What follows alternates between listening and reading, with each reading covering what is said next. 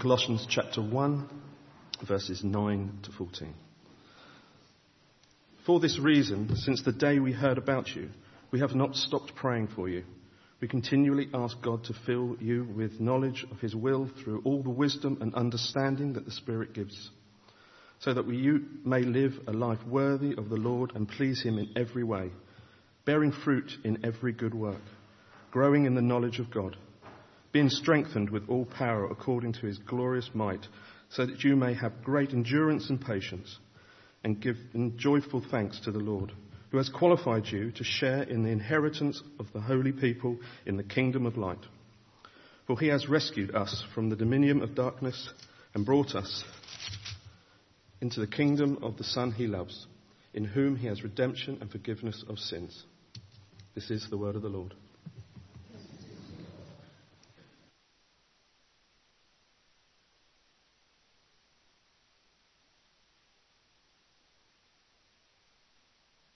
We've been looking at the church in Colossae, now in modern Turkey, dynamic, growing, asking the question, what can we learn for ourselves and for our church about them? And a wonderful example in Colossae of new Christian communities springing up everywhere as the good news of the risen Jesus Christ is proclaimed. These new communities spring into life, and lives are being transformed, and society is being changed. Colossae, trading capital, military capital, albeit probably a bit past its peak, and people going around more ordinary humdrum lives. And dominated by two mindsets in the sort of prevailing culture. Conflicting cultures, conflicting powers. Round about in the atmosphere there was a large Jewish population away from their homeland. So really, really committed to hanging on to all the Jewish traditions and preserving every bit of the law and tradition and imposing them and enforcing them on everybody around. But there's also a sort of large Greek population in Colossae at that time, very sort of into New Age, wonderful ideas and all in your head thinking, and discovering the mystery of life through secret knowledge and deep initiation rites, going from level to level until you attained an enlightenment. And can you see what an explosive mix it was to bring both those cultures into a single church? It was a deeply explosive mixture. And Paul is writing to this church. He probably didn't found it, but it was founded by a friend of his. He's never met them, but he longs for God's best for them. And so even in prison, he's writing to them, and that's this letter that we have this morning from Colossians. Celebrating what they have, and above all, praying that they will have even more. Not content with where they've got to, but deeply concerned that in God they'll be moving on and developing. And do you remember that in the first sermon in this series, David Peters showed us that Paul's first concern as he sees this emerging mixed church, full of life, full of dynamic enthusiasm, but with these conflicting ideas, Paul's first concern is to say, look, you must bring everything under the sovereignty of Christ himself. He is Lord of your life. He is Lord of the church. And with all these tussles, you must come under his sovereignty above all. Christ as creator, Christ as redeemer, setting people free to a new life, and Christ as reconciler. Only in Christ will all these different people and all these different ideas be held together in the truth that's found in him. But under that sovereignty, do you remember David Peter saying, under that sovereignty of the Lord Jesus Christ, you'll find a new hope and a new purpose for your lives and for your church. Taking our place, do you remember Dave Peters using this idea? Taking our place in God's orchestra, playing our part in the great symphony, which is the symphony of God's kingdom. And then last week, Debbie helped us beautifully to see how on this great foundation of the sovereignty of Christ over all, we can grow in Christ. And as a church holding firm to the truth that we find in Christ, there are these three great growing places. Growing in faith, growing in hope, and growing in love. And then facing this great quote from Justin Welby, so that we can be part of a church that presents the world with Christ-centered hope. And that's what we're growing into, and that's how we're growing from. But in today's passage, we see that Paul says, well, that's not enough. I want more for you. I love what you've got already. I think what you've got is wonderful. Every time I think of you, I'm thankful. I pray for you with a smile on my face every time I think of you. But I'm in prison. I can't get to you. But I can pray for you. And so what we've got today is Paul's prayer for the church in Colossians. I'm praying for you because I long for so much more for you. And so just that phrase at the start of our time this morning, longing for so much more. Is that how you pray for yourself? Is that how I pray for myself? Is that how we pray for our church? Longing for so much more. Giving thanks for all that we have. Giving thanks for all that God has done in my life so far. But actually longing for so much more. Shall we just pray together for a short moment? And you may want to just pause and give thanks for all that you have in Christ today.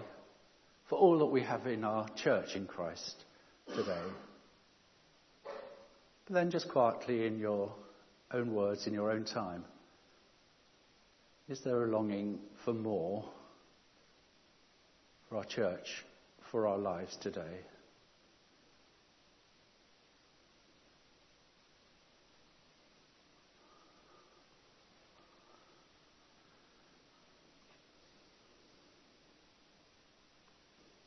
Lord, we thank you for where you've brought us today. We thank you for who we are in you. We thank you for what we've been enabled to do in you and for you. But Lord, you know that our longing is for more. And we pray that you would meet us and take us forward in the power of your Spirit for your name's sake. Amen. So here's this prayer. And Paul says, I'm going to pray for you. And the one thing I'm going to pray for you, do you see these words here? I'm going to ask God to fill you with the knowledge of his will through all wisdom and understanding that the Spirit gives. The one thing I'm going to pray for you is that you would know God's will and understand what it means for your life and for your church. I'm going to pray, above all, that you're going to get your head right.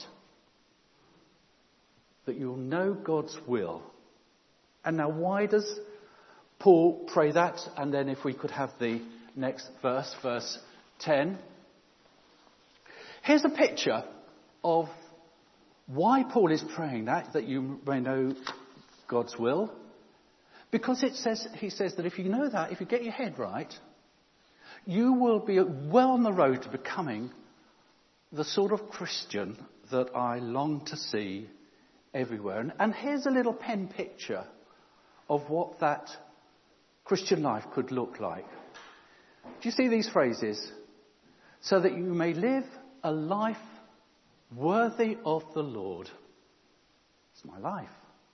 Worthy of Christ. Please him in every way. Is my life pleasing to Christ in every way? Bearing fruit in every good work. Am I effective and fruitful in my life? Making a difference. Is there something to show for my life? Deepening in my understanding more and more of what God wants for me and for my life.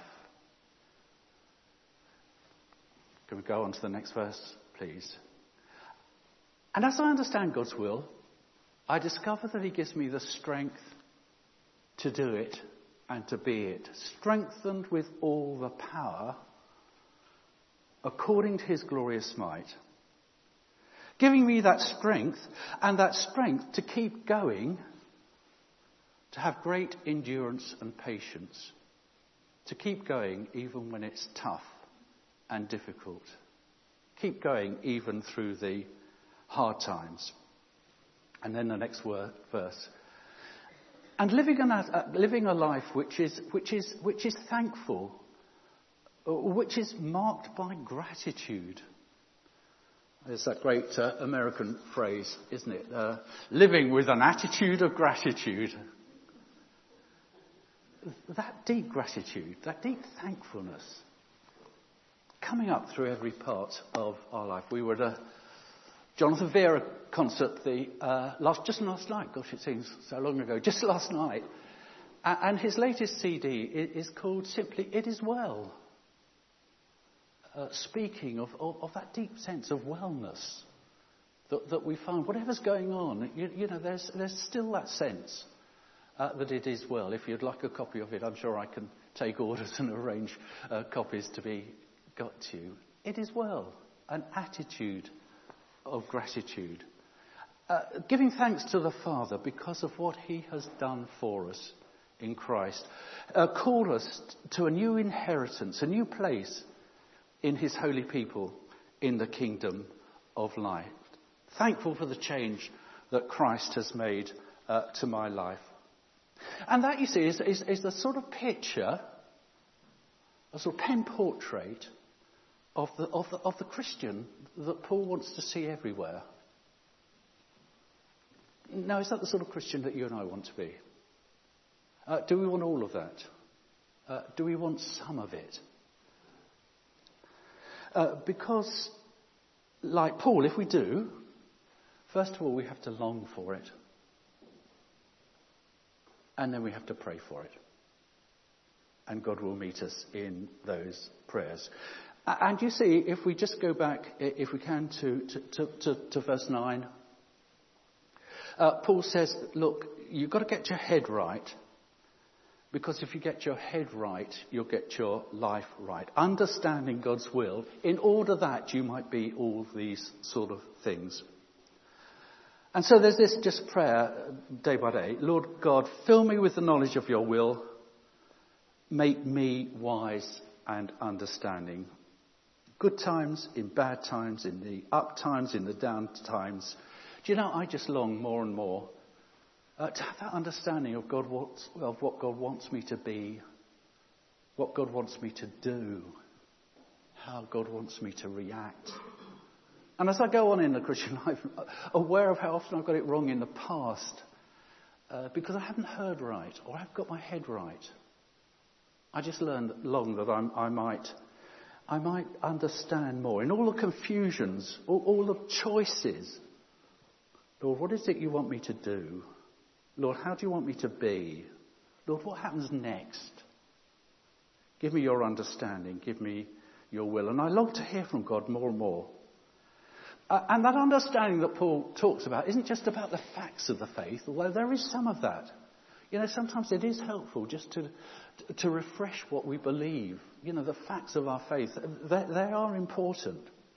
But it's more than that. It goes beyond facts to understanding. It's that sort of understanding that you find in a good relationship. You know, sometimes you've been talking to a person and you say, actually, they really got me.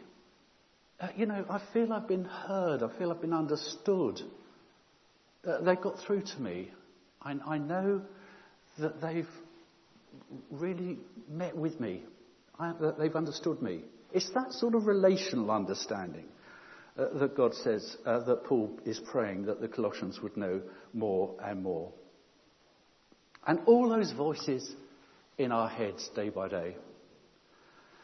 And above all, we have to find that place where we can listen to God's voice. And maybe part of listening to God's voice is to recognise that sometimes there are wrong voices in our heads that we have to somehow not listen to. Wrong voices in our heads can cause all sorts of problems, can't they? My son Tim was in a gym a little while ago, and he was on the spinner, a static bike, earbuds in, going in his own private world. Suddenly he realised he was getting filthy looks from all the women round about him. And he suddenly realised that in his private world, he'd been singing aloud to that good old Queen hit, Fat Bottom Girls. Possibly not to sing in a mixed gym. I fear it may be inherited. And Joyce Meyer wrote this great book, Battlefield of the Mind, looking at some of the unhelpful voices that sometimes come into our brains. You'll have unhelpful voices in your head, won't you? I'll never change. I can't help it. It's just how I am. I'll never be good at anything. I've messed up too much already. I've too much to lose. I want to try, but I'm frightened because I might fail. I'm too old. And maybe the response, don't just grow old, but grow up. And so all these negative voices, and God says, I just want to talk to you. I just want to find places in your life where you and I can have undivided attention. It's to my shame, really, that I know sometimes in my own relationship with Jean, she's saying stuff to me. She's having a really deep and meaningful conversation with me. She knows and I know that there's another conversation actually in my head that is taking the precedence, and it's not really a focused conversation. There's this other dialogue going on, which is really the one I'm looking and listening to. So where is this place in all our lives where God will find our undivided attention? Is there a time? Is there a place? Is there somewhere where you can go to where God knows He's got you, and your deepest concern is to hear from Him? Yes, to share your prayers, to share your concerns, but actually to listen. We all need those places in our lives, sometimes each day. Sometimes, if that's not possible, maybe every week or so. But some place where God knows He's got us. We've been quite rightly talking about our desire as a church to go deeper into prayer. But actually, because prayer is a two-way thing, I wonder if alongside that we need also to say, yes, I want to go deeper in prayer, but I also want to go clearer in listening. To have a deeper sense too of what God is saying as I share my life with Him. So in practice, what might this look like? Well, we've already had one quote from Justin Welby. So here's another one. You know all this story about him discovering that who he thought was his father actually wasn't his biological father. I've been deeply impressed with the way he has responded and talked about what could be a really shocking experience. And he said something like this: my own experience is typical of many people. To find that one's father is other than imagined is not unusual. To be a child of a family with great difficulties in relationships, with disturbance, abuse or other matters, it's not rare. And then this: we need to be in a church where I am who I am because I am in Jesus Christ. There's only one thing that gives me identity. I know that I find who I am in Jesus Christ, not in genetics. And my identity in Him never changes.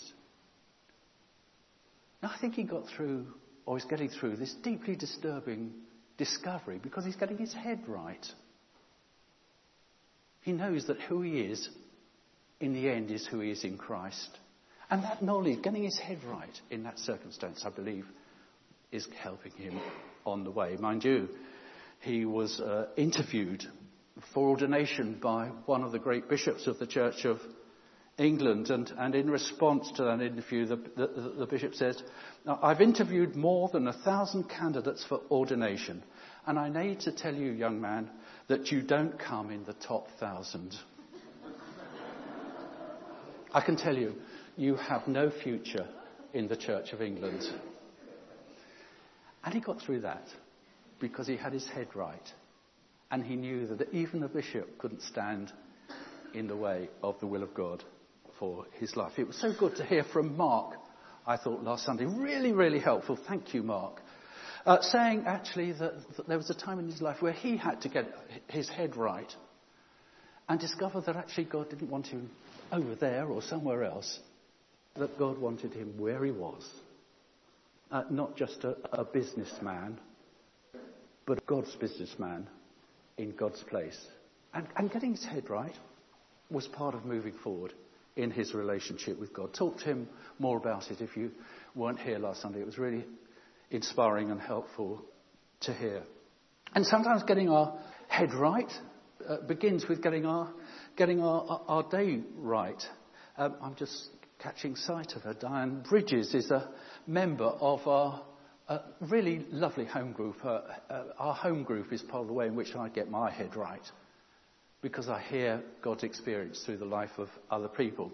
But just last Thursday, Diane shared with us, well, Diane, you're here. Diane said, this isn't rehearsed, is it? No. Diane, well, what did you say about the start of your day? I said that there was a prayer that Sean Hodges had said at the Cafe Church, which I then looked up by John Stott, which I start my day with. And you know it by heart? Yes, I think so. Go. You want me to have a go? Good morning, Heavenly Father. Good morning, Lord Jesus. Good morning, Holy Spirit. Father, I pray that this day I will live my day in your presence and please you more and more. I'm going to let you off the hook. Because, as it happens, I have got this John Stott morning prayer on a card, and I wondered if you'd like to take it home, because getting your head right at the start of the day might be a thing to do. And this is John Stott's morning prayer, and you might want to put it somewhere where you'll catch sight of it each day. Because if you get the day right, if you get the start of the day right, get your head right at the start of the day, the rest of the day may fall into place. Good morning, Heavenly Father. Good morning, Lord Jesus. Good morning, Holy Spirit. Heavenly Father, I worship you as the creator and sustainer of the universe. Lord Jesus, I worship you, Saviour and Lord of the world. Holy Spirit, I worship you, sanctifier of the people of God. Glory to the Father and to the Son and to the Holy Spirit. Heavenly Father, I pray that I may live this day in your presence and please you more and more. Lord Jesus, I pray that this day I may take up my cross and follow you. Holy Spirit, I pray that this day you will fill me with yourself and cause your fruit to ripen in my life. Love, joy, peace, patience, kindness, goodness, faithfulness, gentleness, and self-control. Holy, blessed and glorious Trinity, three persons in one God, have mercy on me. How do you start your day? Do you know that prayer? Dear Lord, I know today I've done all right so far. I haven't been grumpy. I haven't been unpleasant. I haven't annoyed any people. I haven't lost my temper. I haven't been covetous or disobedient. But Lord, I'm about to get out of bed and I'm really going to need your help from now on. Getting your head right at the start of the day, maybe just one practical way of setting the day right. And you may like to take this card and put it somewhere where you'll discover it and use it right at the start of the day. I promise you that in the home group on Thursday night, Diane knew the whole of this prayer by heart and recited it without aid of written script. But growing in understanding, finding that place where God has our undivided attention, longing to hear from him so that I may know more of him in our life. It's Paul's prayer for himself. It's Paul's prayer for his church. And maybe just today, it could become our prayer for ourselves. Amen.